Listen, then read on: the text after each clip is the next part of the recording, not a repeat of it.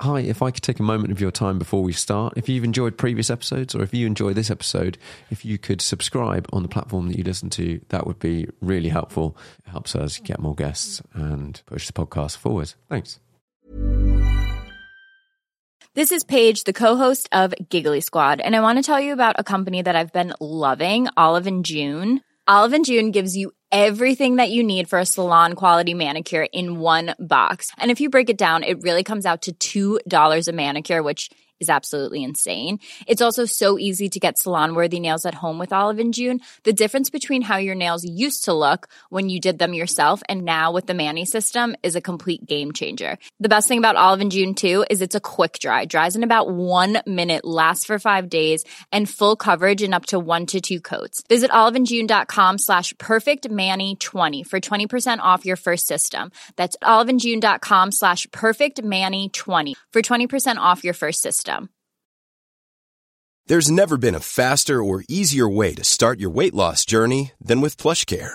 PlushCare accepts most insurance plans and gives you online access to board-certified physicians who can prescribe FDA-approved weight loss medications like Wegovy and Zepbound for those who qualify. Take charge of your health and speak with a board-certified physician about a weight loss plan that's right for you. Get started today at plushcare.com/weight-loss. That's plushcare.com/weight-loss. plushcare.com/weight-loss. Hey there, it's Michelle Norris. I'm host of a podcast called Your Mama's Kitchen. When I travel, I'm usually looking for a way to find a taste of home when I'm not at home. And one of the things I love to do when I am at home is entertain. And Airbnb allows me to do that. When I was in California recently, I rented a house that had a great kitchen. And when we were sitting around the table, we were all thinking, we're in someone else's house. Someone could be in all of our homes as well. If you have a home, but you're not always at home, you have an Airbnb. Your home might be worth more than you think. Find out how much at airbnb.com/host. Hi, before we kick off this podcast with GF Williams, renowned commercial photographer and someone I've known for quite a long time, I just wanted to sort of point out a couple of things. One, we have show notes in all the episodes, so you can look in the description. On YouTube, it's pretty easy. On the audio format, it's in the description below. And if this podcast gets a bit camera sort of intensive photography at one point, if that's not really your jam, I'd check out the show notes and then we talk about lots of other stuff later down the line. And unfortunately, at the very end, in the 5 questions, we had a little bit of a blip. I managed to kick a power lead and kill the mics. So we lost a little bit of stuff in the very end. So if it seems like we've only got a couple of the 5 questions, that's what's happened. But the important stuff is still there. Enjoy.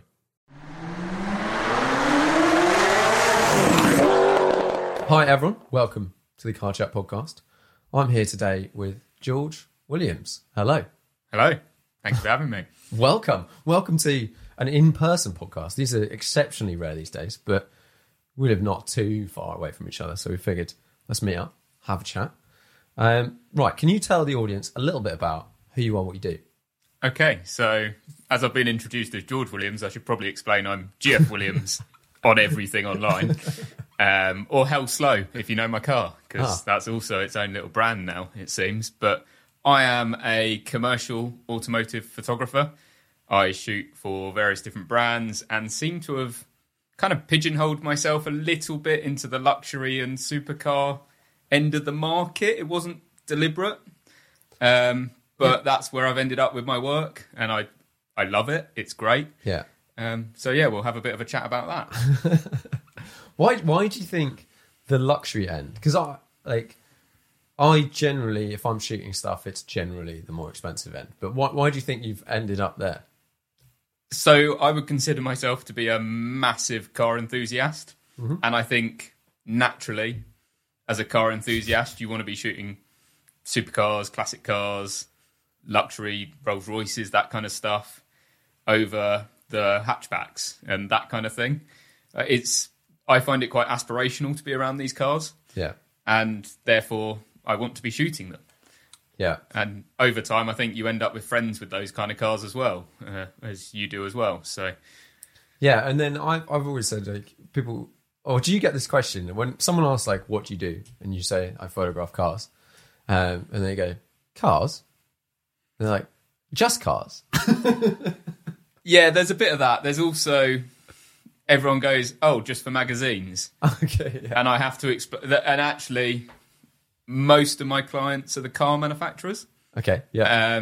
So to give you a little idea of the people that I shoot for, over the last couple of years, I did the launch photography for the De Tomaso P72, the Rimac C2 when it was at prototype stage, the Zinger 21C, which is a hypercar that is additive manufactured out in Los Angeles. Yeah, that's a pretty cool thing. I did the Koenigsegg 1-to-1, and the one that kind of launched my career and got me kind of to level up a little bit was the McLaren P1 out in Bahrain, which was all the way back in 2013, 2012. Wow. God, that was a long time ago. I remember that shoot. Yeah, I still think it's one of my best. I yeah. I'm not saying you haven't done good stuff since, but like that was absolutely. I remember seeing the photos and just being like, oh wow, this is like gone to another level. But what was amazing is it was never supposed to be that level of. It wasn't supposed to be a release for the car. Okay. All it was the car had gone out to the Middle East on its world tour. Yeah. And Mark Harrison, who was the regional manager at the time, said, George, come out. Let's do some awesome pictures. We'll give you the Bahrain International Circuit for a few days, which meant we shot 2 sunrises and a sunset. Okay, yeah. And just had the track the entire time to ourselves, which at that stage in my career is just blown away by. So it led to pictures that were kind of much better than any of us expected. Yeah. And therefore, McLaren went, oh, we're just going to use these for everything. So it was a bit of a win. That is an absolute dream situation. It's funny, that point, you're saying, like, you've got the track for 2 days, and that meant you shot, 2 sunrises and a sunset. And people go, yeah, but you had 2 days. You had 24 hours. And then, like, no, we only shoot a sunrise and sunset. Well, what was interesting is we were still at the track the whole time. Yeah. And when the P1 came out, the only cars that were out were 12C and 12C Spider. So McLaren gave us a 12C Spider to just hang out with. So we ended up just doing loads of laps of the track during the day. It was great fun. Nice. It didn't really feel like work. And then you've got a certain, an hour and a half or something to really of intense pressure. Kick it up a notch. Okay, so how did you get into all of this? Car nut for a long time? So I've always been a car nut. When I was growing up, my dad had a few Porsches, and then he went to Caterham. Mm-hmm.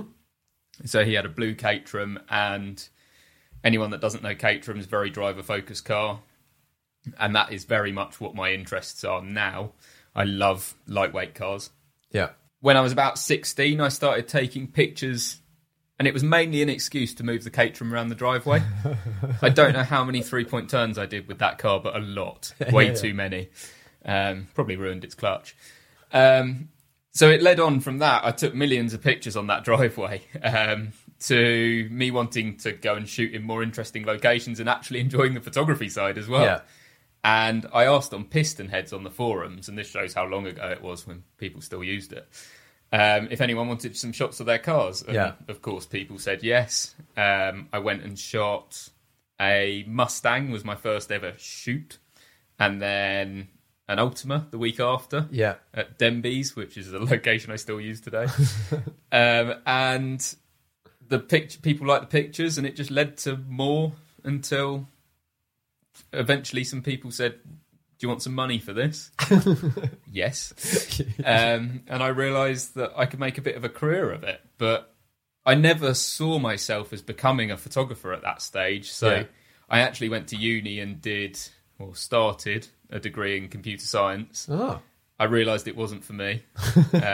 Over that year, I was in Nottingham, and my client base started building up a bit. I started earning a bit more money from the photography, and I realised I couldn't really do both because it does take quite a lot of time to have a career in photography. Yeah, as you know. And it built up from there, and I decided to leave uni and go full out on the podcast. Photography. On the photography. It's you that does the podcast. On the photography, and it's led me to where I am now after it's been 10 or so years. Yeah, it's crazy. Like, I think I was trying to remember earlier when we first met. Haymarket Studios. Haymarket Studios. So you came along for the photography day. Yes. I was Piston Heads actually Day. working for Piston Heads at the time as a summer job. So I wasn't doing photography for them. I was doing testing. Right. Because I did computer stuff back then. Yeah. And understood them still. And I was just helping out with the studio. And you came along for... it was an actual session, wasn't it? Yeah, it was Piston Heads used to do these photo sort of shoot lesson days. I can't remember who the photographer was. Pete Spinney? Is that a name? I don't know. I think so. Honestly, I think it was. He was the can't auto remember. car photographer at the time. And what car? And they'd set up. It was quite cool, actually. They'd got a couple of. You could come down and bring your own car. I think I had my A3 at the time. I don't think. And they'd got an R8 from Audi, I think. Yeah, the blue one. The blue one. Spider. And then we all sort of they sat it up in a studio, and I remember that vividly of him like pointing all the lights at the ceiling, which is basically something I've never ever done since. Which is funny, like using hot lights.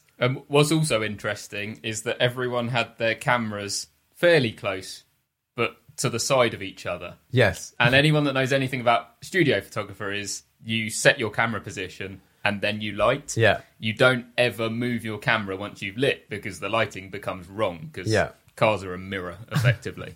And in a studio, it's especially obvious if you light it wrong. Yeah. So.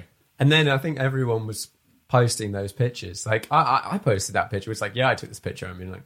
Yeah, portfolio worthy. Like, portfolio worthy stuff or whatever. And then like, could you recreate that? Probably not. But I mean, for me... Every time I was in a studio, it was a massive learning lesson, and you just learn and absorb as much as you can. And the other thing I've learned over time is it's how good your assistants are in a studio, and you'll learn a lot from them because they've worked with so many people that they know how to do it better than I probably ever will. But if you've got good assistants and you work with a few, you learn different methods. Yeah. No, it's a crazy thing like that. Like I find. Yeah, like assistants and stuff like that. Assistants generally have had tons more experience than you. They've worked with loads of people. They just so happen to be a photography assistant, but they're also, into photography and do whatever and blah, blah, blah. And I find having other people around, you get so many more ideas. Well, most assistants don't want to shoot and don't want to edit. They want to go home and relax. They don't want to have to edit all the photos, which I think they're probably wise. Do you edit all your stuff? 99%. I also now do quite a lot of retouching for other people. Oh, okay. Which is certainly more over the last year since I've been able to travel less. Yeah. Other people have been doing the jobs that I would have been doing, and therefore I retouch them to get the quality where the client wants it. Oh, interesting. What is retouching? From someone that hasn't got a clue. So I would say it's like editing. It's under the editing bracket, but it's changing it, basically changing a photo. And I think there's a common misconception with people that because you have to retouch means that the picture's not good. Yeah. And that's not really the case nowadays. I think retouching is such a key part of the photography process. So I shoot everything knowing exactly what I'm going to do in the retouching stages so that I have all the elements. Yeah. And I see the photo effectively as just data that I'm using to then manipulate to get exactly what I need out of it. So for those of you that don't know, Photoshop is the program you use to edit photos. Yeah. There's also Lightroom, but weirdly, I've never used it. Do you still not use Lightroom? Still never even tried. So if you were to edit like 100 photos, what would you use? Photoshop. Really? Okay. So I have a good reason for this as well. So I've always aimed to do less photos at a higher quality. Yeah. And therefore I want to open every single photo in Photoshop to have a proper look at every single one before it gets delivered. Okay. And therefore I think Lightroom is definitely quicker. It makes a lot more sense to most people's workflows. But for me, it's not what I'm aiming for. Like my workflow starts, everything comes into Lightroom. That's sorted, basic stuff, like you get the white balance right and all that sort of stuff, and some basic sort of getting it to a starting point. And then depending on the photo or depending on the shoot, if it's a proper shoot and you might have 20 photos or 15 photos or 5 photos or whatever it is, then there's a lot in Photoshop. And then I finish it. I just do cropping and stuff like that back in Lightroom. Yeah. But so I work a bit differently in that I'll use Bridge just to sort stuff. And then I'll get it through Adobe Camera Raw into Photoshop. So all the cropping and everything like that will be done. Well, actually, cropping tends to be last after the edit. And I'll do a separate file for all that. But and the other thing is, not every shoot is the same. Yeah. So some will just go straight out of Adobe Camera Raw, straight to the client, and that's job done. Some shots will have 10 hours in Photoshop. Yeah, yeah. I think when you're talking about like you taking the photos and you're seeing the final image, in that situation, yes, that could be a single frame, and you know, like I know what's easy. Let's say you're in something that's like there's something in the background, like a pylon wire, electricity wire or something, and you go, well, I can't move that, so I'll just take the picture and I know I can remove it. Yeah. If there's something like a dustbin in the way, you can try and move it. Just move it. Or just pick an angle that doesn't show it. Or that's shoot the other around. thing, is you learn with time just to avoid these things as much as you can, because you don't want to be spending any more time in Photoshop than you have to. Like, it's not that enjoyable. Yeah. It is work. I think I found at the beginning, when I first started taking photos, I don't know if you found this, like, you're like, Photoshop was this amazing thing. You love playing in it. And probably locations and cars and light were not necessarily particularly great. So you spend a lot more time in Photoshop trying to make it look cool. Yeah, and I think also when you're starting out, and everyone has to go through this stage where you go too far with things. And as you learn, you rein it back quite a lot. Yes, everyone has these crazy like halos around their like over sharpened, over HDR, whatever. Yeah. But then weirdly, if you post to something like an old school HDR on Instagram or something, I don't know, I haven't seen it in a while, but everyone goes mental. Luckily. People love it. Yeah, you never know what to expect with Instagram. But then I always found I love looking at my pictures big.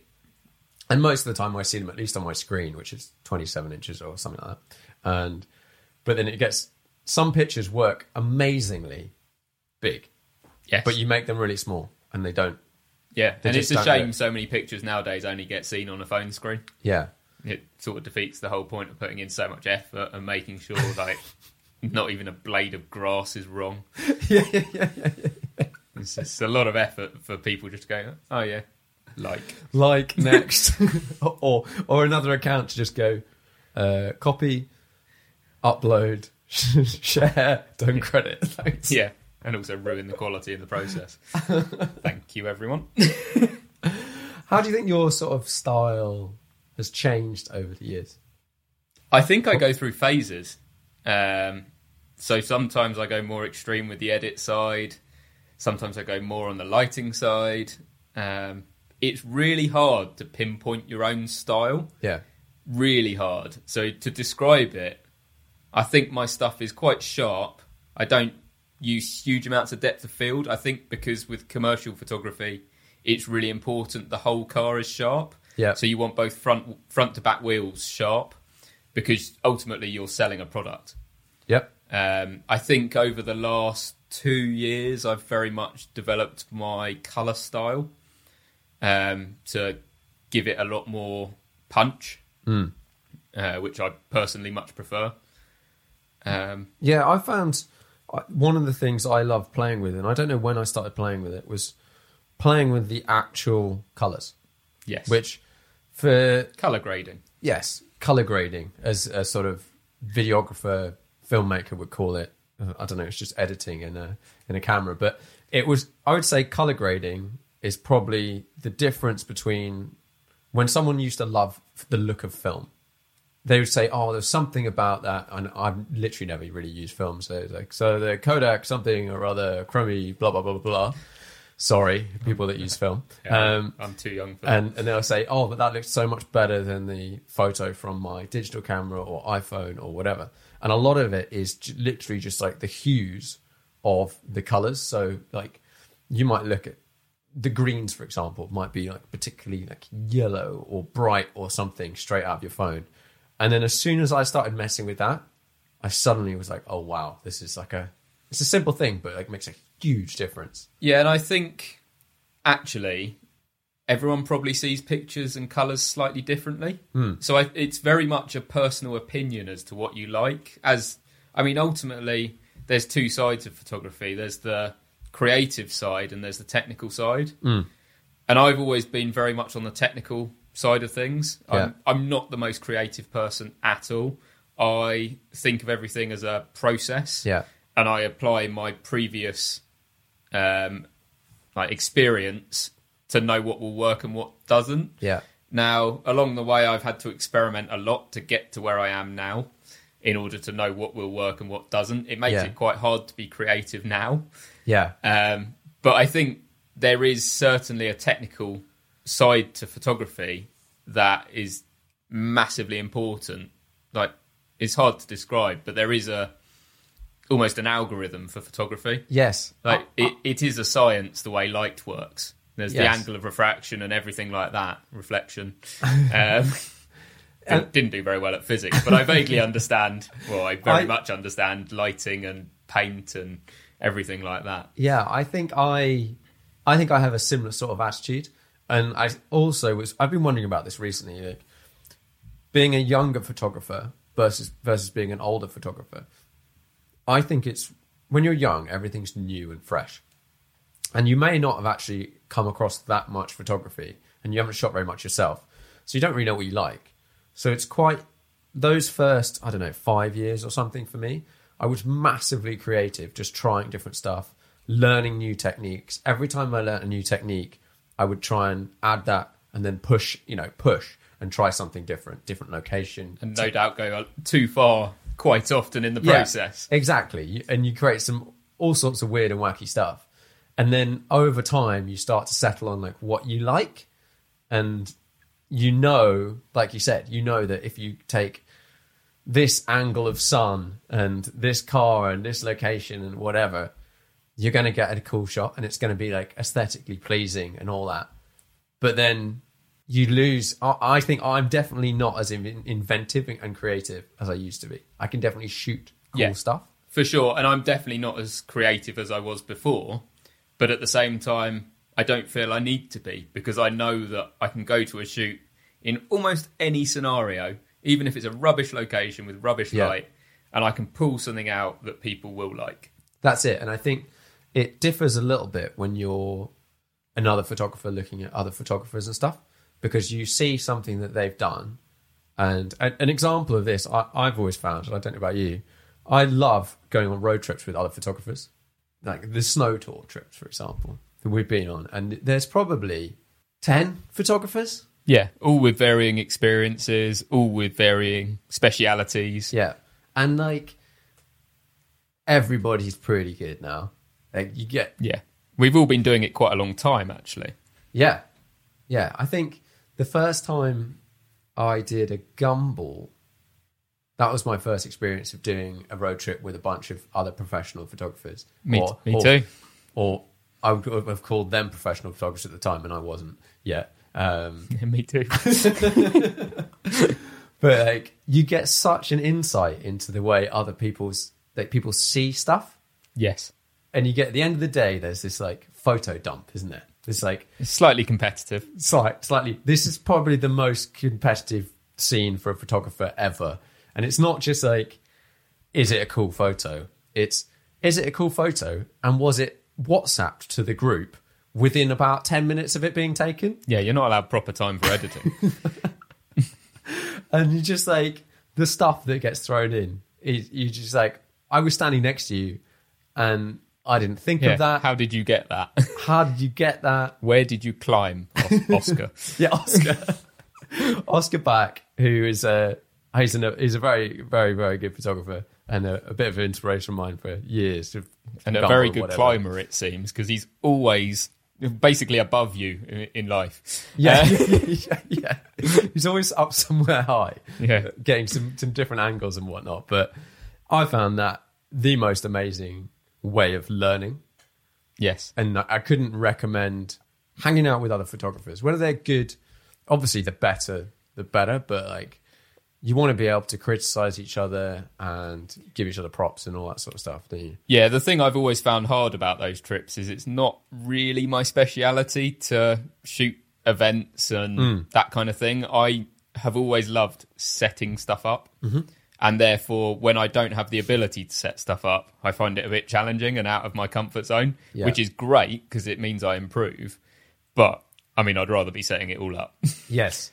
Yeah. It's such a different thing, isn't it? Like, all of my early photography cars really was based around events, trips, and that sort of stuff. And you learn how to take photos in those situations. Once you've had the luxury of setting stuff up, you're like, well, I never really want to go back to those situations again because it's awful. Yeah. It's like, I don't like taking my camera to car events because people expect me to take the best pictures in the world. I'm like, well, I can't do that at a car event. Yeah. So I'd rather not bring my camera. Yeah, this is a key part that you're missing. Like, yes, I can take good photos, but they're on my terms at my time. And I'm not going to spend 2 hours lighting something at a car event. Yeah, exactly. Like, and I think if you're just starting out, so for someone that wants to get into photography, yeah, it's a great opportunity and it's a chance to have cars. But I've always seen it as, I see lots of people going to car events or car spotting, and I've never really done that side of things. So I look at it and I go, well, why are you doing that? You would be better off taking your friends or your mum's Volkswagen Polo and taking it to a good location and learning the art of photography as opposed to letting the car do the talking. Now, I've been very lucky that I've learnt to do that with supercars. So I may sound a bit contradictory there, but it's the process of planning, setting things up, thinking about the lighting, the direction, the reflections on the car, the shadows, that is actually what makes you a good photographer. Yeah, and I think we often sort of look at, a mundane car and you go like, okay, that's not massively interesting or whatever. But you can put actually an example of people using cars very well. It might often they've been a rental when they're abroad or something, and it's more landscape photography. This is something that I like more and more as time goes on. It's kind of like landscape photography with a car in it. Yeah, and that's something I've always aimed for. I think I saw it written on a forum when I was quite young and starting out that actually, if the car wasn't there, it would still be a good photo. Yeah. And I think it's actually quite key. Yeah. Yes, the car needs to look awesome, but you don't want to totally fill the frame with the car because then no one looks at the scenery. Yes, this is something... Have you ever shot motorsport? No, well, I try not to. Okay, so it's not something you've spent a lot of time doing and whatnot. When I started doing a bit, and I was looking at all of these photos. I think I was chatting to Ollie Bryant. Do you know him? Okay. Anyway, sort of racing driver guy, whatever. He'd been at a bunch of events like Spa, Silverstone, whatever, Monza or whatever. And he was like, oh, here's me racing a GT40 at Spa. And it was a picture, and the entire picture was the car. And there was a bit of track so you'd never know where it is. And like, it doesn't tell a story. And that's the thing that's missing a lot of the time from photography. Yeah. And there can be like video, people expect a narrative. Stills, people often forget. Yeah. And it's something I try and persuade my clients to do, is to try and think of the narrative that they're trying to portray to people. It's not just a car and nice scenery. It should be there for a reason. It should suit the car, etc., or the car should be on a racetrack because it's track focused. Not on grass or whatever, yeah. It's because it's not a lawnmower. Yeah, I think that element is massively important. And actually, one thing that does allow as a photographer, you need less gear. Yes. If you're, who was I shooting with? Well, I don't bring much gear because I like to take my Lotus to shoots. So therefore you can't fit much gear. Okay, so a sort of maybe misconception, I don't know whether it is a misconception, I think it's reasonably true, is photographers carry a lot of gear around. What sort of, if you were going to do, some sort of shoot a manufacturer's car, now this probably, let's say small manufacturer, what sort of gear would you take to your shoot? What do you carry around most of the time? So Rolls-Royce is probably a good example because I shoot fairly regularly for them. And I will bring basically camera backpack, which fits in the boot of the Lotus. Nice, yeah. So that'll be camera, probably 3 lenses, and then backup, which I never use. Yeah. And then I will bring a flash. So what lenses? So 85, 1.8, and then 24-70 and 16-35 if I've got an interior shot. Yeah. Don't use the wide for any exteriors. Gets distorted. Yeah, it's just, I mean, it can look okay for like if you're doing something just for social, then it can have its use. But most of the time, a manufacturer wants to have set angles and focal lengths and a car that looks like a car. Yeah, and with every car, there's angles that work and angles that don't. Not every car is beautiful no car is beautiful from every angle. Yeah. So you want to optimize that. You're trying to sell cars for people ultimately. Yeah. So, so I got those lenses and then I bring a flash. I will try not to use any lighting unless I have to. Yeah. And the reason for that is it looks unnatural. Yeah. It's much better to shoot natural light if you can. It also takes time and takes more time to edit. Yeah. But I will use one flash. I've got a Profoto B1. Is that like a... It's like big battery unit in it. Okay, which is quite nice. So you can just walk around with it very easily. And it's been very reliable, touch wood. Yeah, have you had that for a while? Yeah, it's only failed once, which, considering how much I use it, is pretty Yeah. good going. I've got a backup one that is brand new. And was that like a bulb that didn't work, or I think just the unit? I think I dropped it.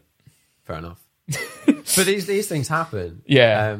Because that's one thing. I remember when I first started out, I got a little flash. I was shooting Canon at the time, so I had a 530 or 430 EX, something, little flash. And then you start going, okay, when you shoot with it on your camera, that looks awful. Everyone knows that you shoot with your iPhone and you put the flash on, it looks pretty rubbish. Yes. So you try and get it at a different angle. Yeah, And especially for cars. Cars, you definitely don't want the light coming from directly where the camera is. No, because it'll reflect straight back in the car. It's not a good thing. And then I bought what's mine? An Elinchrom something or other strobe flashy thing. Not this one we've got above us, which is a video light that I've modded to make it quiet for the podcast. It was like 30 quid, 40 quid. eBay special. Yeah, exactly. Buy cheap, buy 10. This is ours forever. This is brilliant. But yeah, then so you move to sort of shooting stuff off camera, and then I bought a strobe unit. So essentially, you need to have a light that's kicks out a certain amount of light. Yeah, power.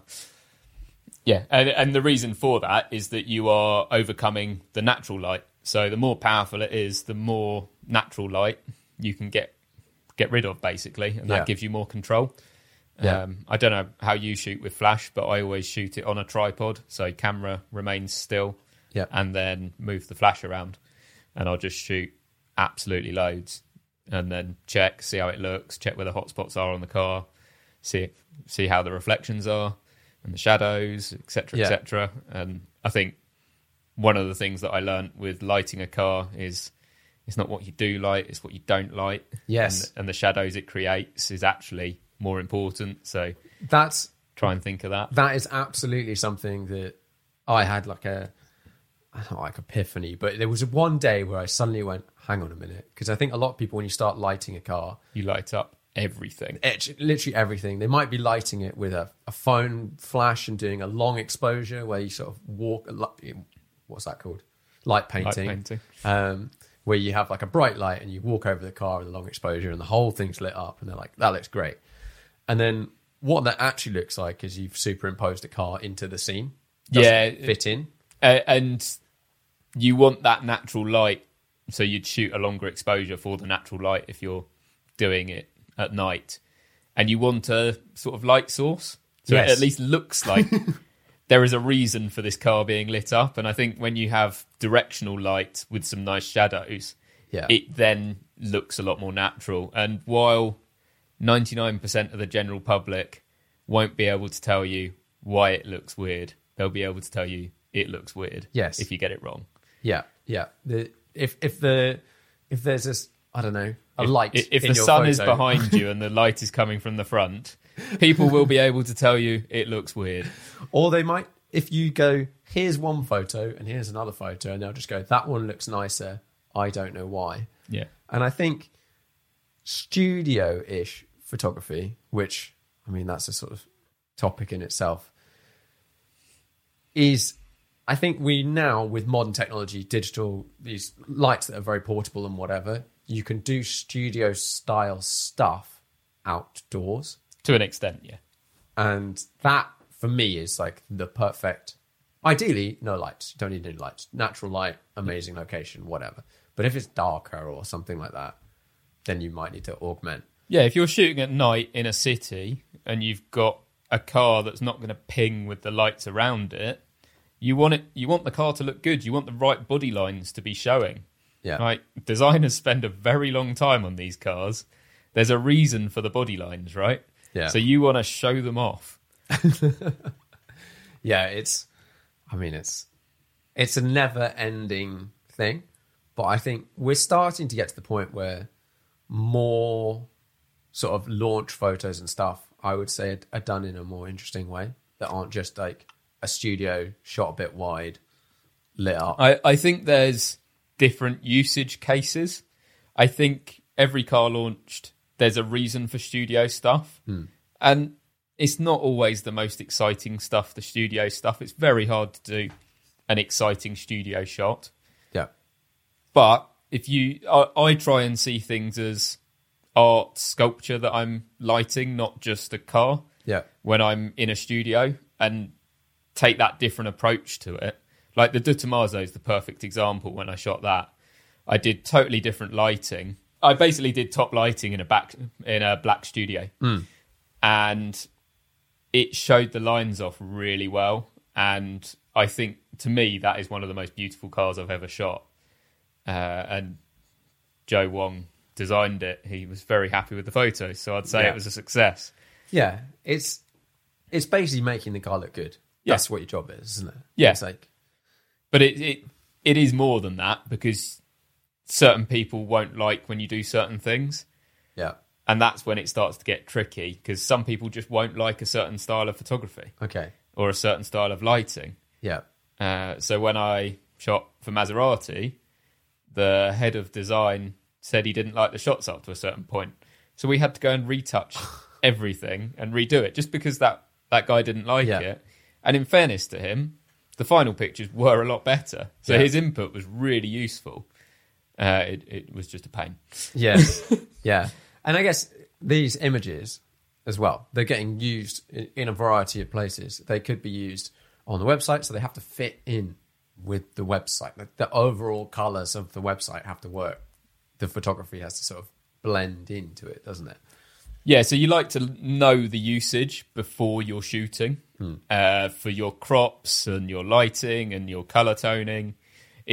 For a good shoot, that is all planned out, and it can vary all the way from a billboard all the way to an Instagram post and everything in between.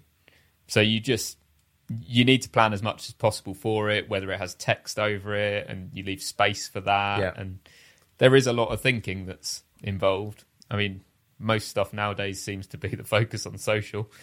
But occasionally it gets blown up massive on a billboard or something as well. yeah, and I don't really know with a lot of my work whether they're going to do that. So I tend to just retouch everything, assuming it will be.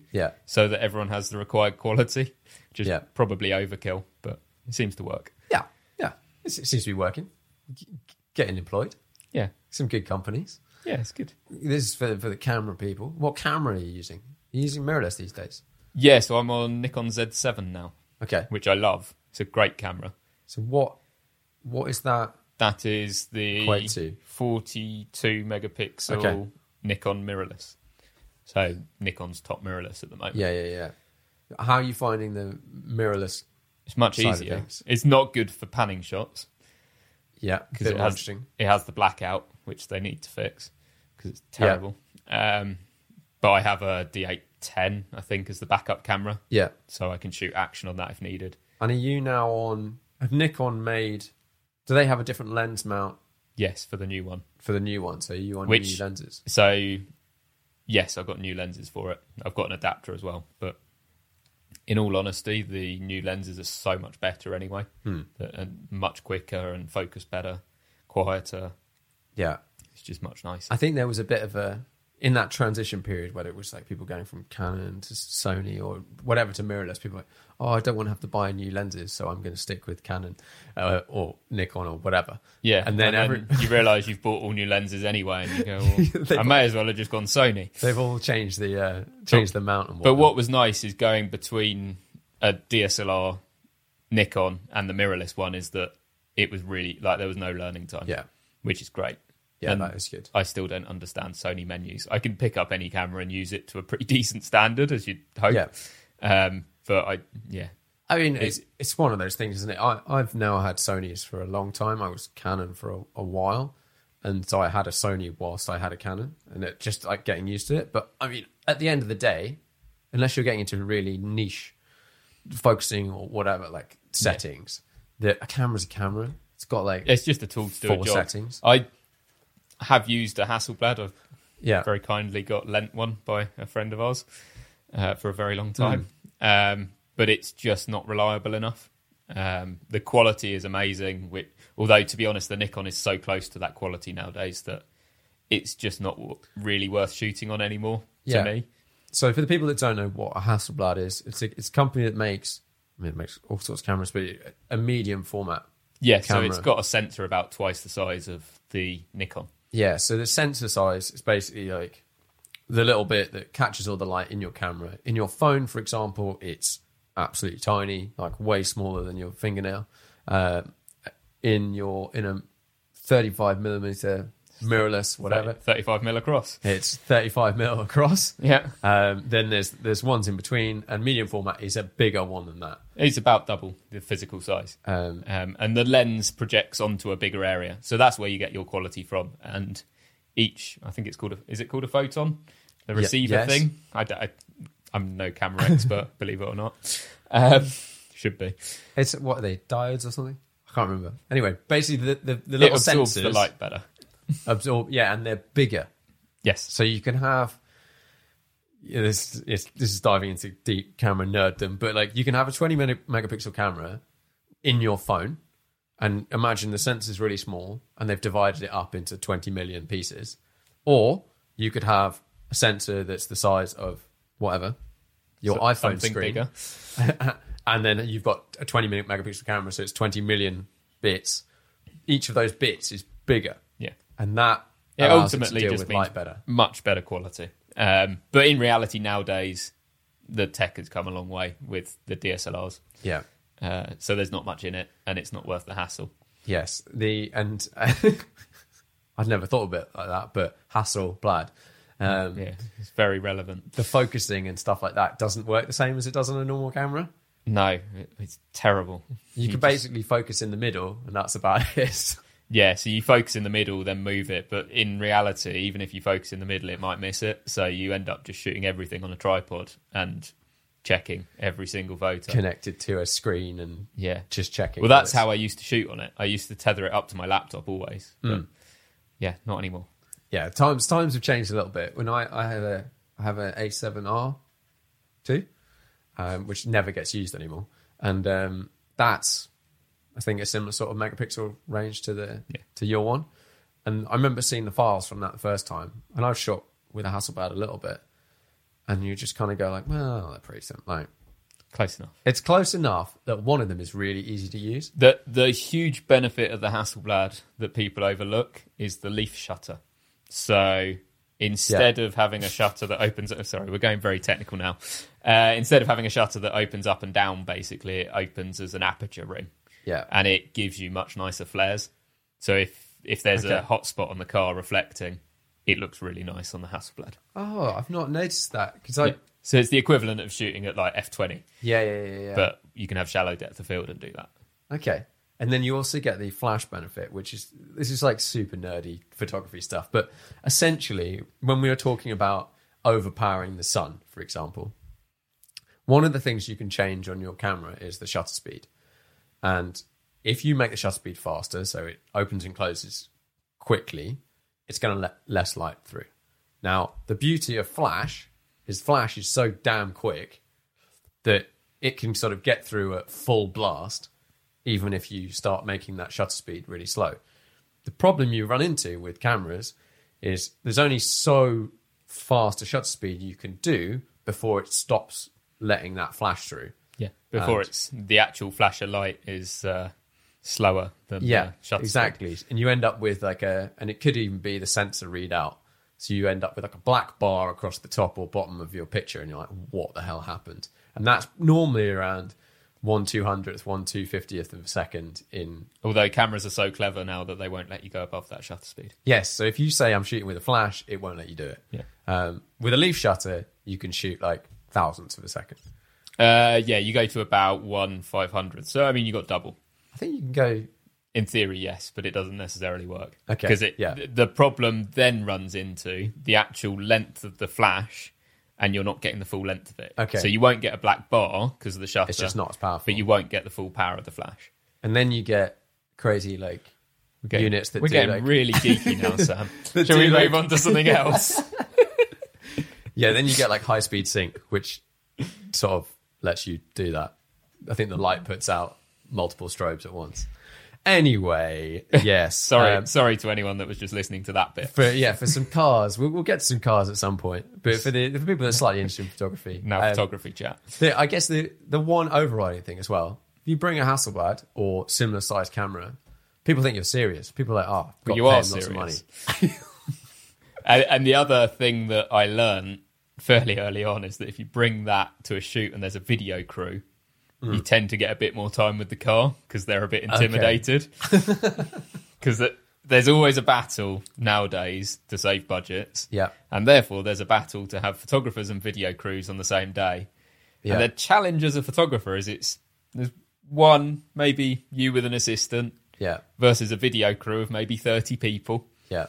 So you tend to not really get the priority on having time with the car, and you can't really shoot at the same time. And therefore, you have to push to get the time. You get a lot of we've got a video crew in, they've set up a setup and we want some shots of the same setup at the same time. Like, okay, yes, but there's going to need to be dedicated time for both. Yeah. And as a photographer, you're thinking, probably more people are going to see the pictures. Yeah. Of course, the video crew wouldn't agree, but... Yeah, unless they're filming it for Instagram or something, and then you might get more views and whatnot. Social media. You used to not be a fan of the old people making YouTube videos back in the day. George would regularly come in and just definitely uploaded one yesterday. Stand in front of someone's camera and just stick his head in and ruin the video. But I think times have changed. I've grown up a little bit. For a start, I'm now 29. You're now on YouTube. You're making some YouTube videos. Yeah. So before COVID, I decided I'd make a video about my car, my Lotus, which we'll get into later. And I basically did a walk around and talk about it and how it's so modified. Yeah. And it's just ticked over 200,000 views. That's a lot of people. So, yeah, people seem to like it. Yeah. So I thought, I'll make another video and see how that goes. So I went on a road trip and I drove through the night to go and see Powerslide Lover in Italy. And the first video I did, all it is me driving through the night in my car. We didn't really achieve anything. Yeah. Apart from getting to the Dolomites, of course. Yeah. That did about 70,000 views, I think. Yeah. You're like, this YouTube stuff's pretty easy. Let's do some more. Yeah, and then the next part of that was driving Powerslide Lovers Ferrari SP2 Monza in the snow. Yeah. And I wasn't expecting this. He very kindly just threw me the key. And it was snowing. How was that, driving that car? It's a as you know, it's a big car. It's worth a lot of money. In the snow? Told me I probably wasn't insured before I drove it. I wasn't going to say no anyway. It was actually okay. Ferrari electronics are very clever. So sport mode, absolutely fine. Race mode, little bit of poo came out. It wants to go very sideways very quickly. And obviously being someone else's car, you respect that. Yeah. But just being out in the open, in the freezing cold, in the mountains. Did you have a helmet on? No, I didn't have one. Had a hat on, luckily. It's about the coldest I've ever been. But it was just the best moment. It was so good. So that video did pretty well as well. Yeah. And then COVID happened, and I kind of gave up on the videos for a while. I did one video. I actually went out to the Geneva Motor Show. Oh, yeah. When it got cancelled. After it had been cancelled, and did a walk around, which was a very amateur, early Shmee 150 style video. Nice and shaky. And, I mean, that got picked up by loads of newspapers online and Daily Mail, that kind of thing. Yeah. What you really aspire to. Here's a cool fact. A crocodile can't stick out its tongue. Another cool fact, you can get short-term health insurance for a month or just under a year in some states. United Healthcare short-term insurance plans are designed for people who are between jobs, coming off their parents' plan, or turning a side hustle into a full-time gig. Underwritten by Golden Rule Insurance Company, they offer flexible, budget-friendly coverage with access to a nationwide network of doctors and hospitals. Get more cool facts about United Healthcare short-term plans at uh1.com. I'm Sandra, and I'm just the professional your small business was looking for. But you didn't hire me because you didn't use LinkedIn Jobs. LinkedIn has professionals you can't find anywhere else, including those who aren't actively looking for a new job, but might be open to the perfect role, like me. In a given month, over 70% of LinkedIn users don't visit other leading job sites. So if you're not looking on LinkedIn, you'll miss out on great candidates like Sandra. Start hiring professionals like a professional. Post your free job on linkedin.com/people today. So that was kind of that, and then I gave it a break for a while, and I have recently decided to extensively modify my car again. Not that it needed any more. Okay, so let's talk about your Lotus. The car. What is it? So it's a Lotus Exige from 2014, Exige Right. S. So it's the V6 one, 3.5 litre V6 with a supercharger. And what power is that standard? 350 horsepower. Okay. So, which is it's not slow. Yeah. It's plenty quick enough. It weighs about 1,200 kilos.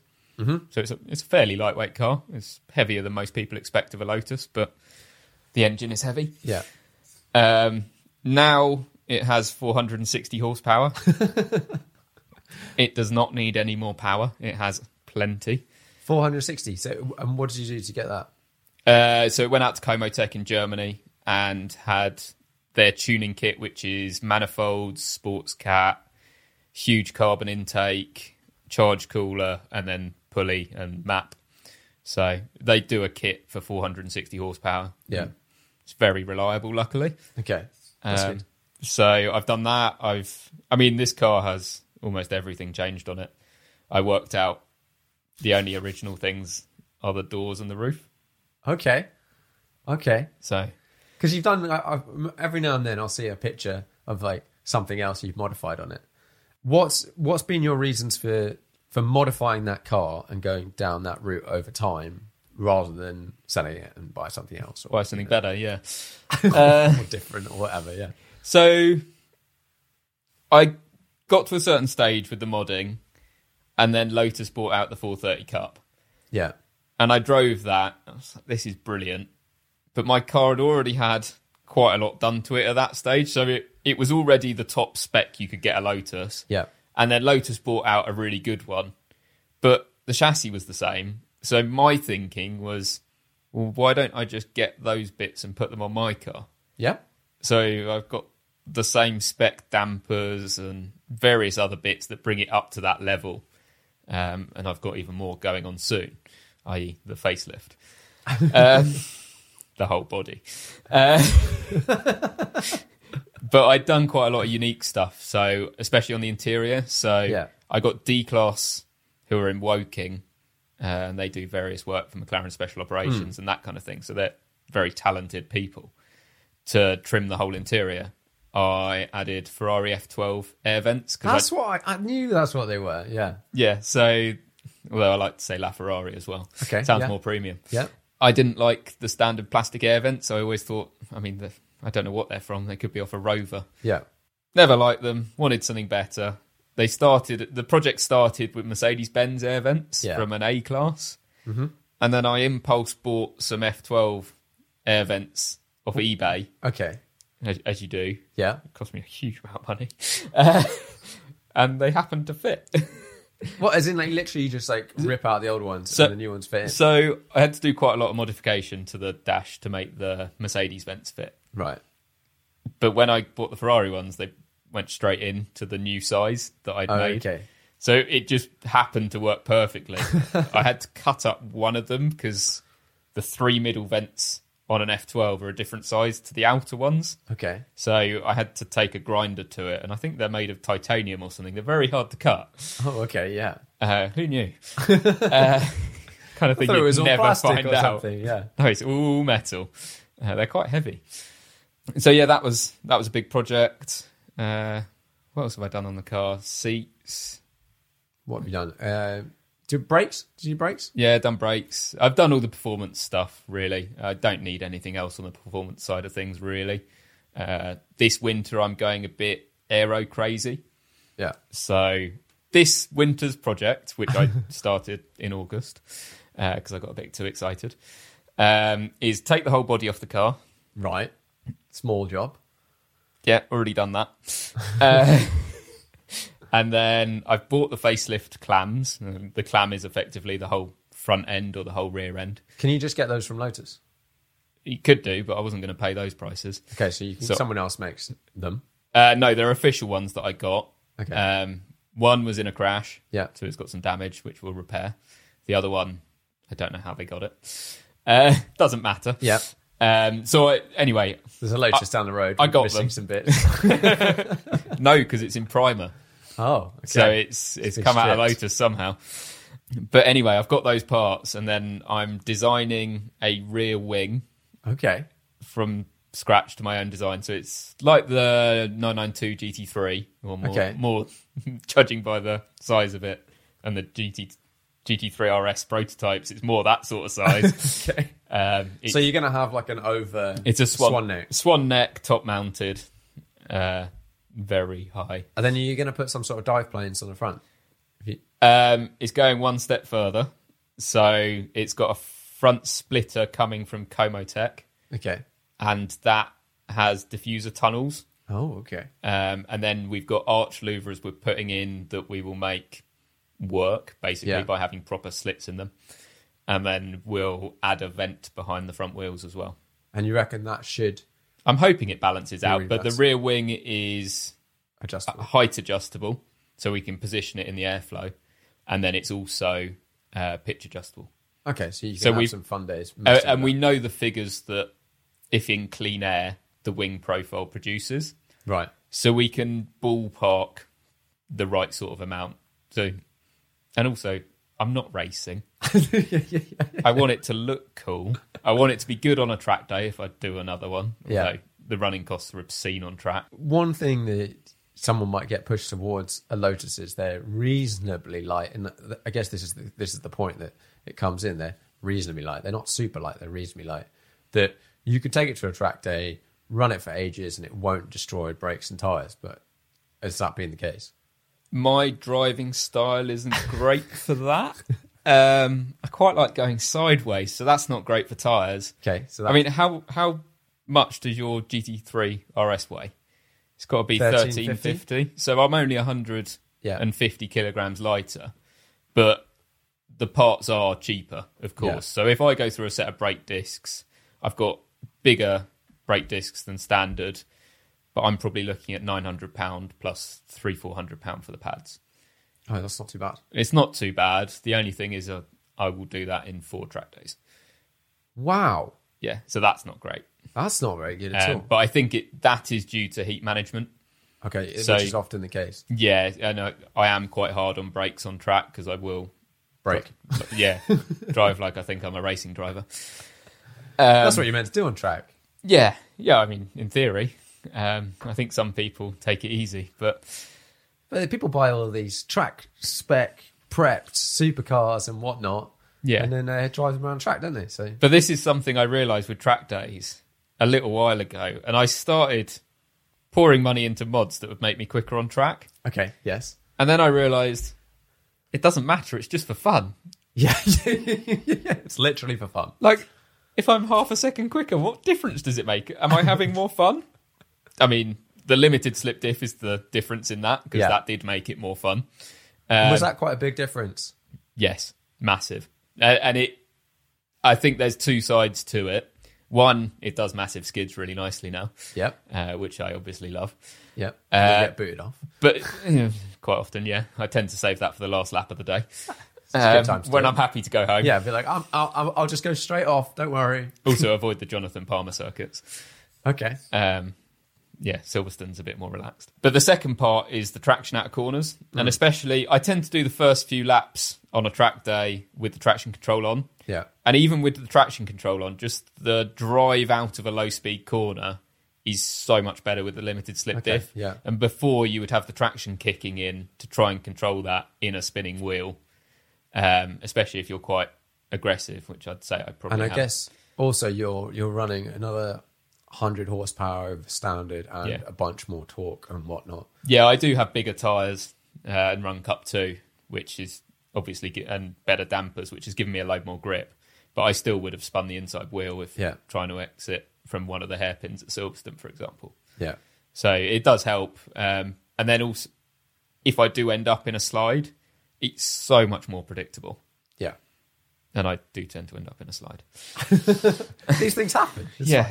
fine. That's what these days, annoyingly, It's funny. Everyone goes to track days basically because they want to learn to do skids or do skids, but you're not allowed to do skids on track days. Yeah, it's like you go to the track to try and get away from the stuff you're not allowed to do on the road because it's stupid to do on the road. And then you're not allowed to do it. It's like, same with noise. It's like, what's the point of going to track then? Yeah. Yeah, you get your track spec sort of road car, supercar, whatever. You put loud pipes on it because it sounds great. Then you go to a racetrack and you're not allowed on the track. So you take the exhaust back off and then you like, okay, let's start to push this car and then do some skids and then you get chucked off the track. It's a nightmare. Yeah. It doesn't really make much sense. I guess you could go to a drift day. Are there many drift I days anymore? have done. How was that? Where did you go? I went to the Rockingham Drift Days. Oh, yeah. And I've never felt so out of place. Because I turned up in the Exige. And the Exige starts at about 40 grand. Yeah. Everyone else seemed to be in slightly cheaper cars. Yeah, probably things that cost less than £1,000. Yeah, almost everyone. There were a few nice things there, to be fair. Some people have put a lot of effort into them. Like there was an E-Type drift car, which was pretty damn cool. Oh, that's pretty cool. Yeah. But I'm definitely the only mid-engine car. Yeah. And the Exige doesn't have an awful lot of steering lock. Yeah. That is the big downfall as a drift car. But I survived the day. The marshals were very good in not putting me on track with other people. Yeah, that's... And that was a bit of a relief because you don't want to be spinning near someone. No. It just gets quite expensive. And I did a drift day at Rockingham, but it was like a learn to drift type thing. And I was driving around in like, I don't know, Silvias or something. Yeah. A bunch of different cars. And actually, if you're just drifting, it's just like literally anything is awesome fun. Yeah. Yeah, it doesn't matter. And it's it's just stupid doing it in a car like an Exige, if we're honest. But it also means... so the original reason for doing those drift days is I wanted to go and do a video where I drifted up a mountain pass and closed the mountain pass. Yeah. And I had funding to do it. Someone had agreed to sponsor it. I was like, I probably need to go and actually learn on Practice. track and just check that I can get the tolerances right. And it made me realise I'm not as good as I thought I am. I think I probably could have done it, but it wouldn't have been that impressive on a camera. Because everyone, every now and then, might have like drifted round a roundabout or out of a corner or something. Speak for yourself, Sam. And I'd never do such a thing. On a closed track. And like, why would you do this sort of thing? Private road and all that. But there's a big difference between that and what we see. People make it look so easy on film, like someone like Chris Harris or whatever, just like sending it through something at 100 miles an hour with minimal gaps either side. So I actually did a shoot with Chris once, and it was at Wyzak of the first generation 991 GT3 RS. So it was a purple car. Yes. I remember this video. Yeah. Chris is so accurate that he could go through a corner and you could stand on a cone on the exit and you'd be able to trust him. And he would just be fully lit sideways and you could stand within a metre and know you're going to be okay. Yeah. I don't know any other driver like that. Yeah. I imagine if you took some pro drifters, they'd be pretty good. But like, other than that, yeah, like the level of precision. Some of the Hollywood stunt drivers as well, actually. Yeah, I imagine those guys are pretty on it. And the thing I think with someone like Chris or those guys is they can do that in any car. Yeah, and Chris had only just got in that car and driven it for the first time. Yes, he's got a lot of seat time in Porsches, but it's still impressive. Yeah, I think we all have the dream of being able to do that. Yeah, but whenever I get a new car, I have minimal desire to take my sports cars on track now, really, apart from the odd day every now and then. And that's mainly, I want to know what it's like on the limit. Before you can drive it quicker on the road. Before just what's this car going to do if you get it wrong? Yeah. I think everybody in any car should at least try and work that out at some point in time, somewhere reasonably safe. Yeah, it's like when it snows, you want to brake to see how the car's going to react. Exactly. And just give the throttle a poke to see what's going to happen. Yeah. It's just part of being a inquisitive driver, isn't it? Yeah, exactly. You're like, if I give this full beans and it starts to go sideways, will it just suddenly snap? Yeah. If it's, like one wheel spins up and that's it, you've basically done a 360 into coming out of maybe an event in a Mustang or something. Yeah, it does happen. But yeah, I think it's essential. It's just annoying that it's not that easy. The days you can do it, which I don't know whether I guess, yes, you will have been on a day like this, like a media press type, rented the track, private, whatever day. I used to have a lot more of those when I did a bit more magazine stuff. Yeah. Unfortunately, that was never when I had the Lotus, but it was always good when you could just go and I would be in a Mini, which was my first car, and I would be going into corners at 90 mile an hour and lifting and see what happens. no regard for the consequences back when I was that young, but yeah, but then how you learn. You learn things, don't you? And I think that's one of the things that I would love to be able to do more. And I think it's an annoying thing about cars versus maybe other activities. It's like to learn those sorts of things. If you want to get to Chris Harris's level of drifting, you need to be able to put the time in a variety of cars. It's just about seat time, isn't it? And it's like seat time, which unfortunately costs money. And then also you can't just go to track days and drift because you get kicked off. It's not allowed. Yeah, so how do you do it? You go to a drift day like the Rockingham one, which doesn't really exist anymore, and you're not going to take your Ferrari F12 to one of those, are you? Unless you're a real baller. Yeah, unless you're someone like me who's stupid. I would take my... So when I went to do the Rockingham day in this sort of stuff, I took my... I couldn't have got this more wrong, right? I turned up at this event. In your GT3 RS. In my GT3 RS. And I get out of the car, and what I then managed to do is lock... I took my helmet out of the car, which was a carbon painted helmet with aero bits on it. And and then I managed to lock the key to my GT3 RS in the frunk of the Porsche. So I'm there. I'm like, hi, nice to meet you. Yes, I'm the bell end in the GT3 RS. Yes, this is my fancy carbon painted helmet that's annoyingly worth more than this car we were about to drive or whatever. And yes, I was getting abuse about that. But I've also locked my key in the car. So I had to get the AA to come out and they managed to like, whatever, get into the front and get all that stuff. But at the very end of the day, I said, can I take my car around the course? Oh, nice. And they'd set it up. It was back in the days when they'd done it in the car park with cones and whatnot. And so just did like a couple of minutes of having to go sliding around or whatever, because it is totally different sliding something like that with big sticky 325 Cup 2s versus it's about your commitment. Like a lot more commitment. And then the guy that was running it was like, oh, can I have a go?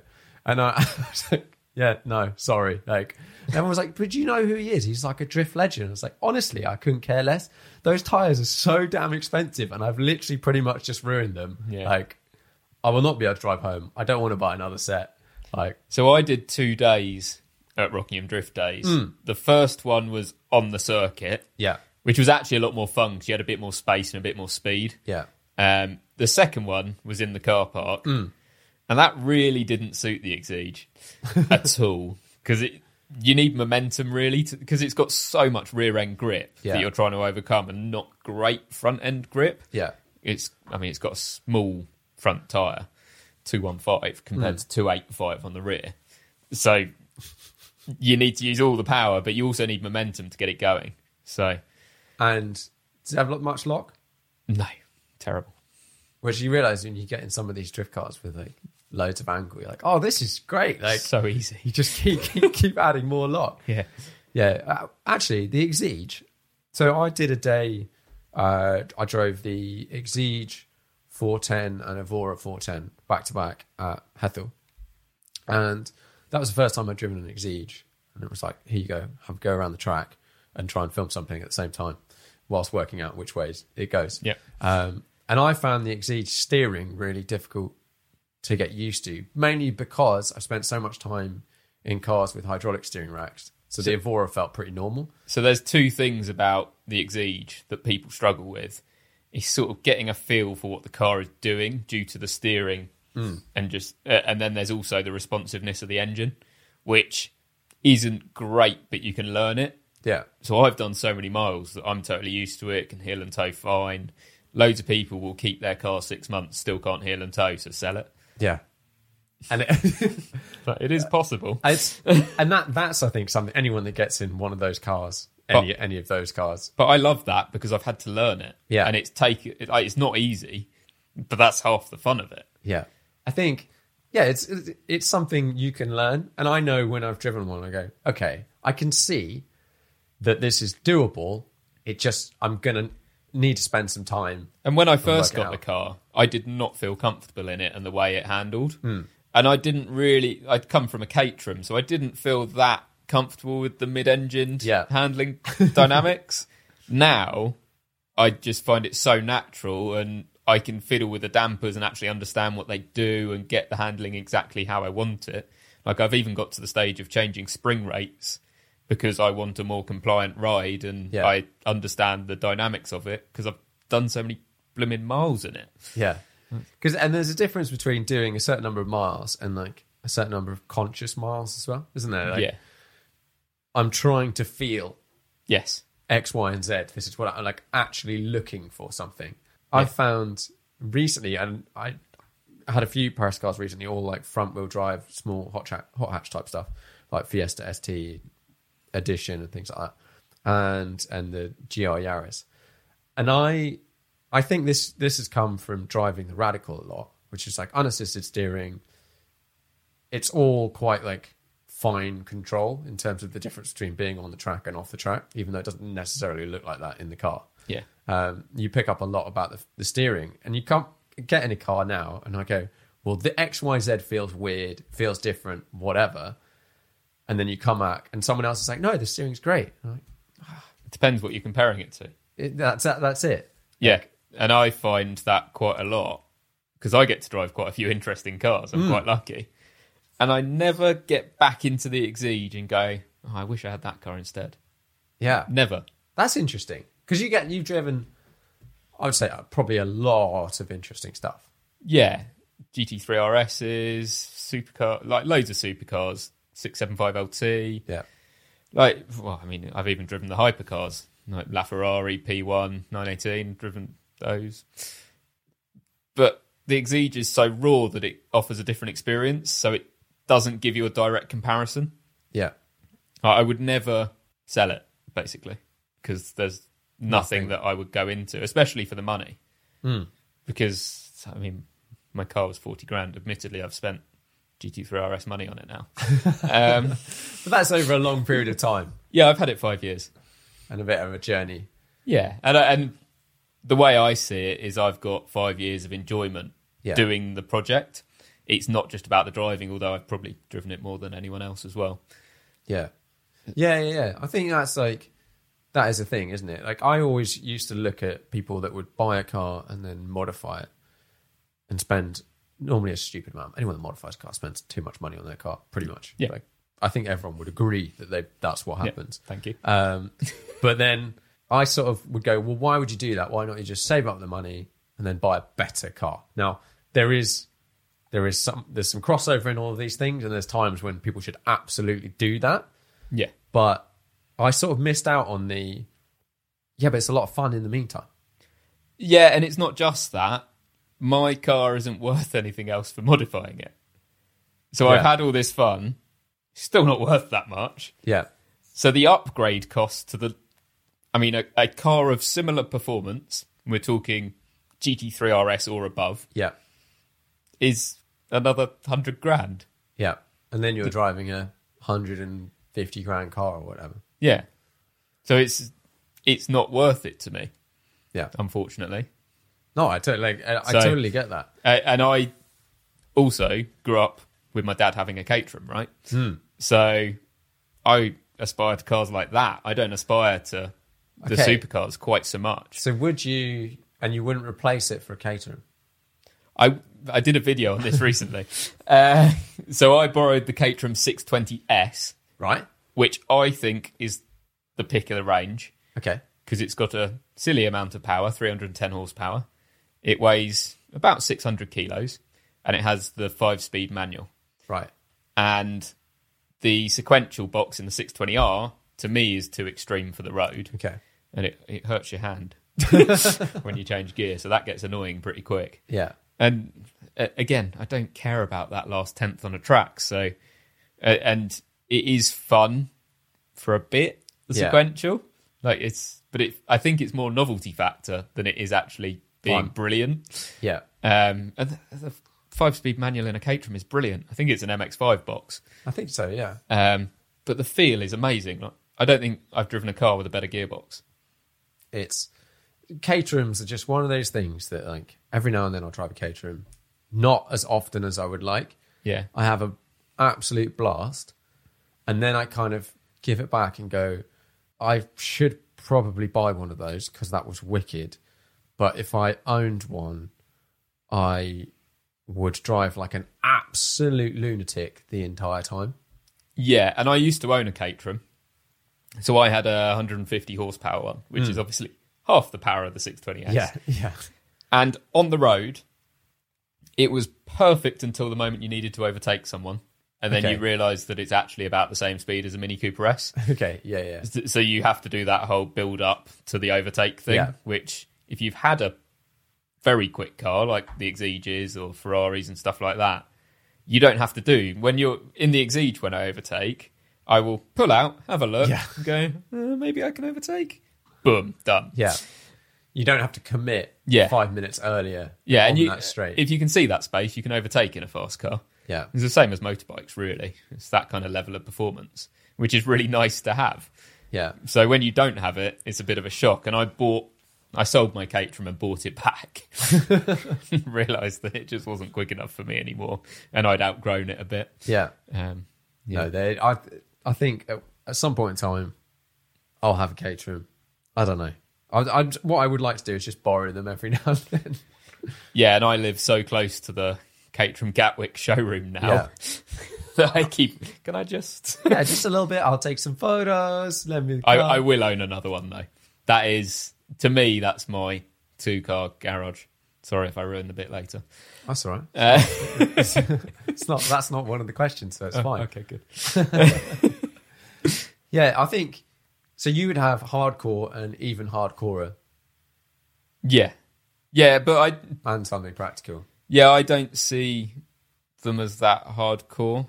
Weirdly, Fair enough. It's all relative, right? So when I had my Caterham, I decided to drive it to Croatia from London. Yeah, I remember this. It took me 2.5 weeks, and one of those days, it rained going through Germany. One of the most epic rainstorms I've ever seen. And I just had the half hood, which actually is pretty good because while a little bit of water comes in as you'd expect, it means it doesn't steam up. Yeah. Thank God. My friend was in an Ariel Atom, so I felt pretty good about myself for most of that day with a heated windscreen whilst he was in an Atom trying to have cigarettes to keep him going. Oh dear. He had a bad day. So it's all relative. True. I think they're surprisingly cozy. Yeah, and when I went from the Caterham to the Lotus, it's like a luxury car. Yeah. It's what you're used to. It is. I always think now having the E208, that's actually a really great reset for performance. Yeah. Because I drive that quite a lot. And then when I get back in one of the faster cars, they still feel fast. Whereas, so I drove the Zenvo TSRS. Have you driven that? No, but I went up the hill at Goodwood in it. Oh, okay. Recently. Yeah. So pretty quick. Very quick. Very quick. Very, very quick. But didn't feel, to me, that didn't feel that quick. It felt quick, but didn't feel that quick. But then I wind back, and for the 2 months before, I've been driving an 812, which is a very quick car. Yeah, so there's not an awful lot of difference in that performance. There's about an E208 in difference. Probably. So you get used to that so easily. But then having, at least like coming back in and driving something for a bit, it helps reset it. Because performance you do just get used to. You just get used to straight line performance. Yeah, and as you get older, I think we've both been very lucky to drive some serious bits of kit.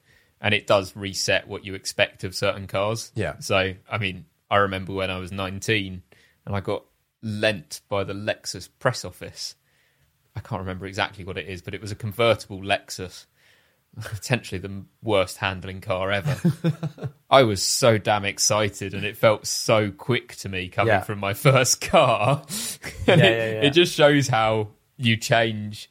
And also, my Exige is so fast, and over the last couple of years I've been like, this is too fast for the road. Yeah. And it's actually a bit of a shame in a way, because when it was 350 horsepower, in a way it was better. Yeah. I mean, I wouldn't change it back, but it's tricky, that one, isn't it? Because it's like on track, you want everything. You just like, I want more power because then I'll have and more torque and whatever, and I can do bigger skids and all that stuff.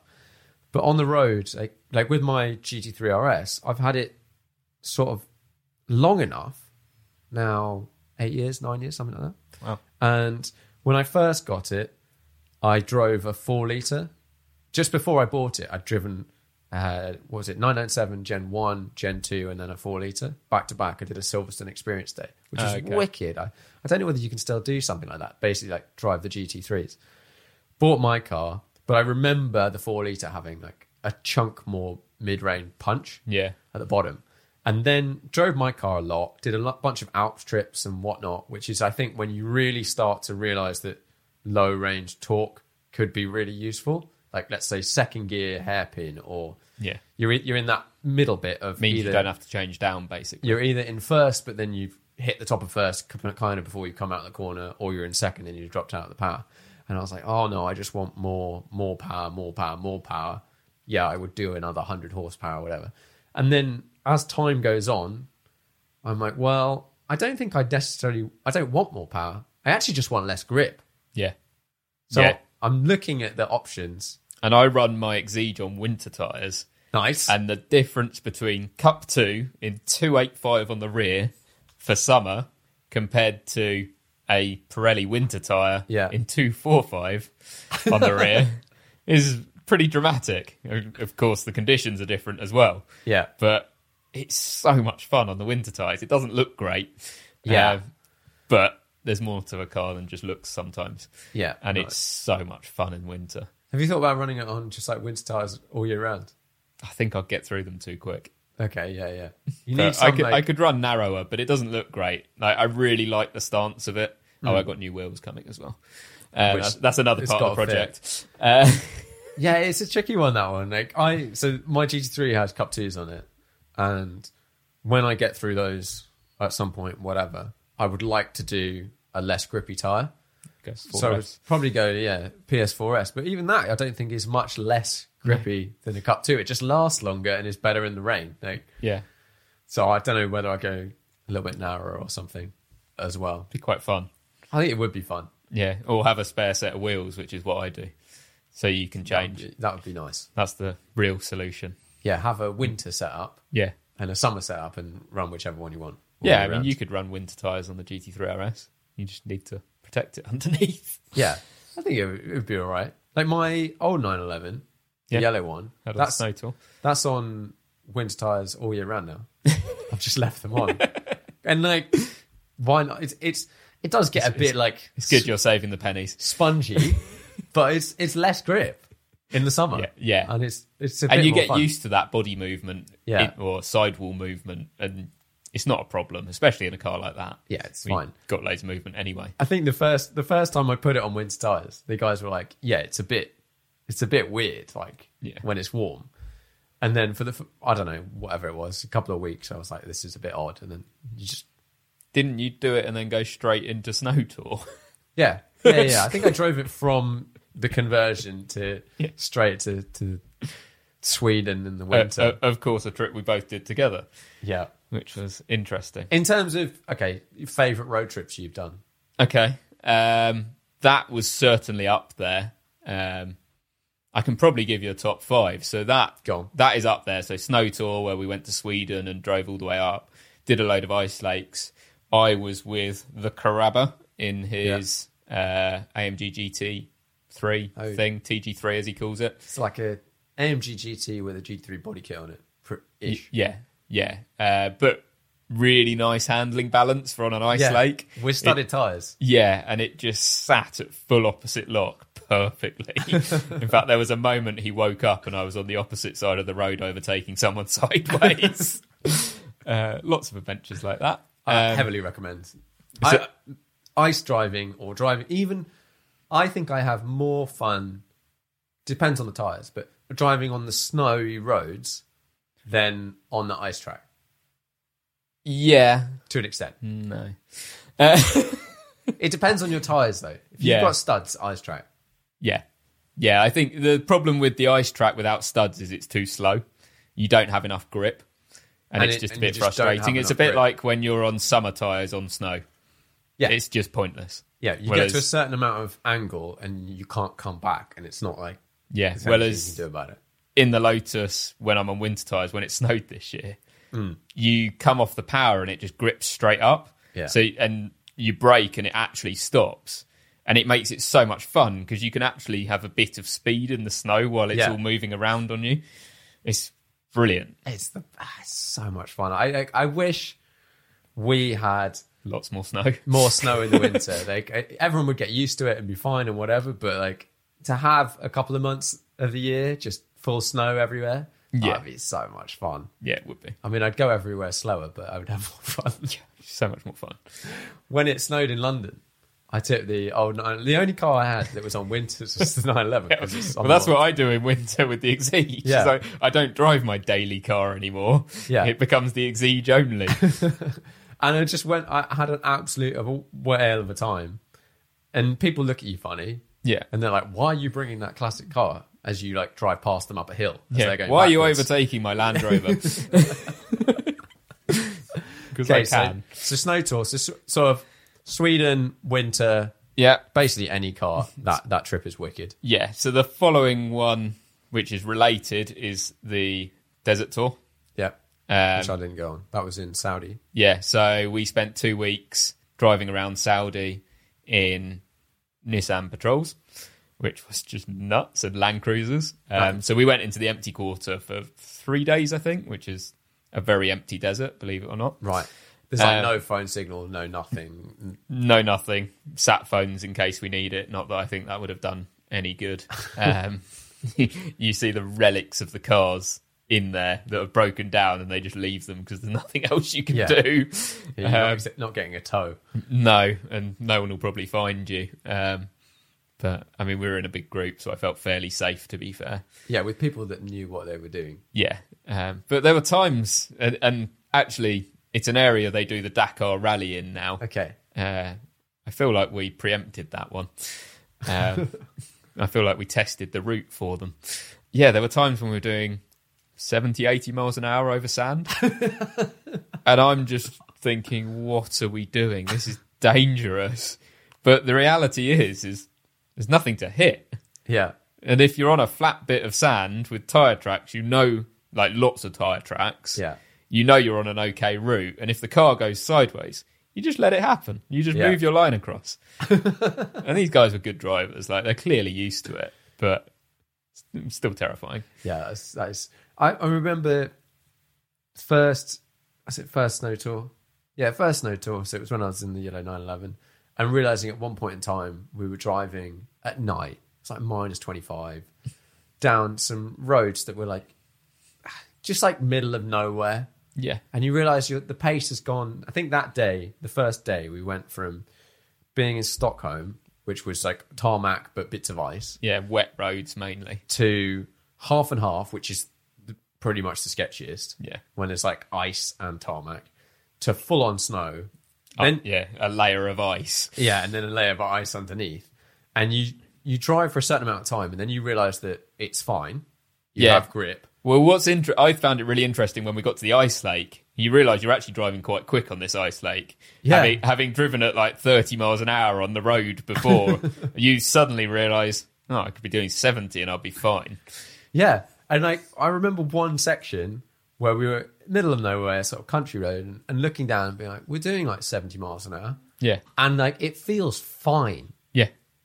It's how good the tyres are. Like, the tyres are good. You get used to leaving more space in the person in front because stopping is more of a problem. Yeah, and you didn't have studs. No. And more to the point, the M6 didn't have studs. Yeah, so we were keeping a wide berth of that. Yeah, there was an M6 on quite wide, sporty tyres that didn't work. Couldn't stop so good or accelerate so good. The 911 actually was It's pretty got grippy. the weight over the rear, and it's easy to feel everything, which makes all the difference. Yeah, you can feel if you're locking up. But actually, on snow, locking up doesn't make much difference, really. Yeah. You still slow down. Yeah, hopefully. Apart from when it's sheet ice and then you're just like, well, that's it. We're going. Pull the handbrake, whatever. Try and work it out. Okay, so desert tour. Yeah, and what was also good about that was actually meeting all the normal Saudi people, because you realise going around Saudi, and this was before tourist visas came in, that no one's really explored this area.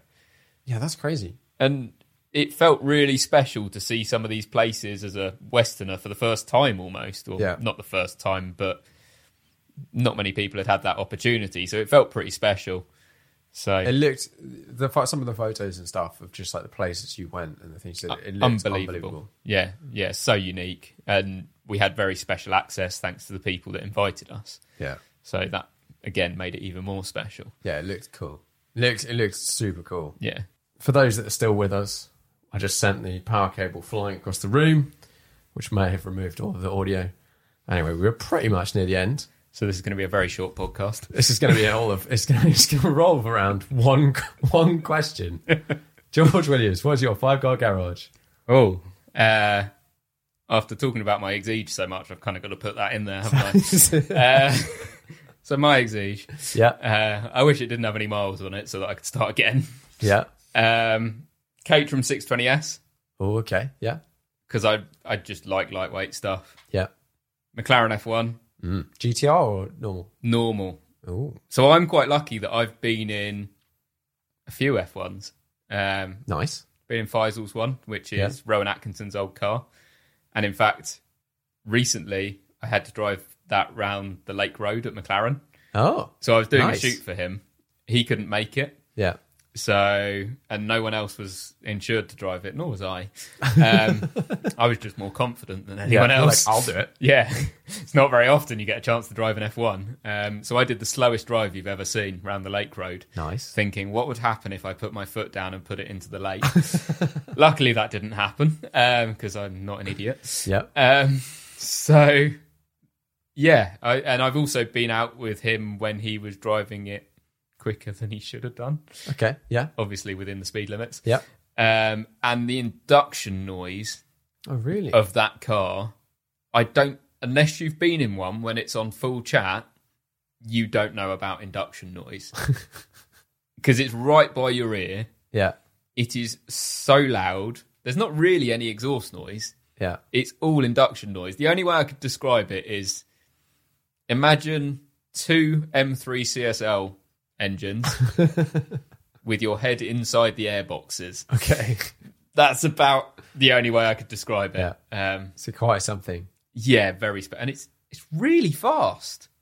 Like, even by modern standards, like I've been in things like Chiron, and Chiron's obviously really fast. Yeah.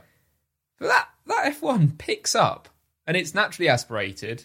It's even at low revs, it picks up. Like low revs, high speed, it picks up. So yeah, and being able to fit 2 friends in is pretty cool. Super cool. In fact, Luke was in one of the seats. Luke Gibbertson, the tallest man ever. He's a and he big fitted. person. So yeah, it's one hell of a car. I've been in 2 GTRs actually. Yeah. One was long tail on the road, and the other one was Andy's short tail GTR, the Lark one.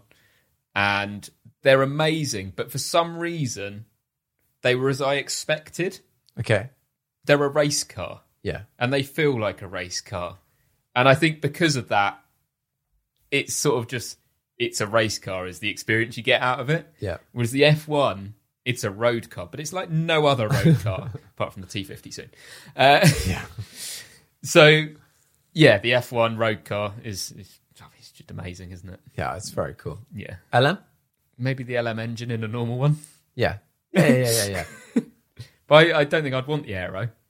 No, because Or you can anything have like an that. LM that's not... I know, because They've all got the high downforce They've all kit. got the high downforce kit. Yeah. Yeah, it's cool. Cool Cool thing. So that's 3 cars. Yeah. I mean, you probably need a practical car. You probably do need a practical car. It's got to fit into your life, so... Yeah. So, I mean, at the moment, I have a C-Class diesel for going to shoots. I don't like filling up with fuel very often, so it's really good because it does like 600-700 miles on a tank. Okay. So, I mean, it's pretty good. It'd be nice if it was a bit bigger. Okay, so what would you have? Something diesel and boring and relaxing that I don't even try and speed in. Yeah. Maybe E-Class Estate. Maybe Porsche Macan, something like that. Don't want it to be too big, but Yeah. it's really boring, isn't it? But I think there's a time and a place for just getting in a comfy car and doing some miles. Like, Yeah, totally. And I mean, as it's only 5 cars, 5 cars is actually fairly challenging. it is. But I think you then need something that's full on race car. Yeah. And Radical is kind of the obvious thing, because I think if you go LMP car, that would probably be beyond my abilities. I think you might need And to it'd be a warm bit up to that wasted. one. Yeah. Whereas SR3 Yeah. or Rapture, is it? The new one? Yeah, I don't know whether that's racing. I don't think you can race that. It wouldn't necessarily race, but just you can drive it on the road as well, which I like the idea of. Yeah, true. And actually, with that, you can bolt on the bigger wing of the race car and change the wheels, and it. Can you put slicks on it? Yeah. Okay. So it becomes the same car. Yeah. Similar. Yeah. Well, no, it can become the same car But it's a different car. with bolt-on stuff. Yeah. But it's like a different engine and everything. Oh, is it? Okay. So now, so that would be because they do a SR10, which I guess is the race car version of the Rapture. I think Okay. it's like a turbocharged something or other. engine. EcoBoost. Yeah, I think that's the race car version sort of thing. Yeah. Less whatever airbags and stuff like that.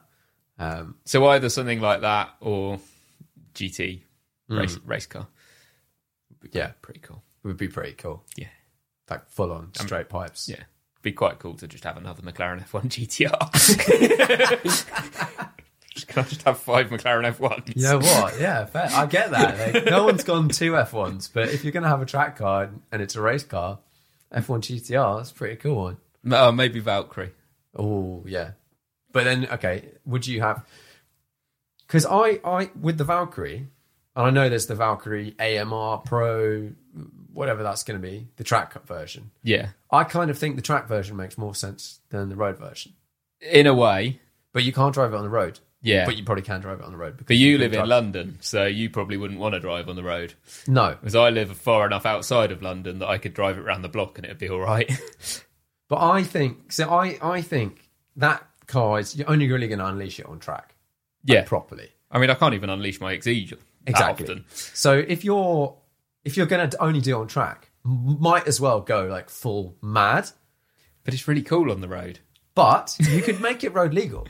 Yeah, you can, and that's where Lanzante come in. Yeah, and then you could probably have something that, with minimal tweaks, would be insane on the track. Yeah. And you can just about drive it around the road. The problem with road cars, and I was actually speaking to Dean about this recently, is that when you change the ride height, you suddenly don't have that front downforce anymore. Yeah. So by lowering a car down low enough, you get enough front downforce that you can have a freaking massive wing and balance it. Yeah. Whereas with a road car, you've got to get over a speed bump, and therefore you can't run it low enough, and you lose becomes really challenging. All of the undercar goodness Yeah. disappears with ride height. Yeah, so I guess that is why so many of these cars have adjustable height suspension, like race mode on a Senna and P1. Yeah. There's good reason for that. Which you shouldn't do on a road or whatever. Yeah, it looks cool though. It looks doesn't cool. As a photographer, It looks damn cool. it's nice being able to lower stuff down. And when I rebuild my car, I'm just going to slam the dampers down just for shooting it. Okay. Because it will look cool. Because I want to do a bit of a reveal, because it will be effectively a new car. Yeah, and it'll look pretty mad. Yeah, very. That'd be cool. I'm looking forward to seeing what it's going to be like. Well, there we go. Thanks very much for coming on the podcast. Thank you. It's been That's fun. really good. Hi, I'm Daniel, founder of Pretty Litter. Cats and cat owners deserve better than any old-fashioned litter. That's why I teamed up with scientists and veterinarians to create Pretty Litter. Its innovative crystal formula has superior odor control and weighs up to 80% less than clay litter. Pretty Litter even monitors health by changing colors to help detect early signs of potential illness. It's the world's smartest kitty litter. Go to prettylitter.com and use code ACAST for 20% off your first order and a free cat toy. Terms and conditions apply. See site for details. Hey, it's Paige DeSorbo from Giggly Squad. High quality fashion without the price tag. Say hello to Quince. I'm snagging high-end essentials like cozy cashmere sweaters, sleek leather jackets, fine jewelry, and so much more. With Quince being 50 to 80% less than similar brands. And they partner with factories that prioritize safe, ethical, and responsible manufacturing. I love that. Luxury quality within reach. Go to quince.com/style to get free shipping and 365-day returns on your next order. Quince.com/style. Imagine the softest sheets you've ever felt. Now imagine them getting even softer over time. That's what you'll feel with Boll & Branch's organic cotton sheets. In a recent customer survey, 96% replied that Boll & Branch sheets get softer with every wash. Start getting your best night's sleep in these sheets that get softer and softer for years to come. Try their sheets with a 30-night guarantee. Plus, get 15% off your first order at bollandbranch.com. Code BUTTERY. Exclusions apply. See site for details.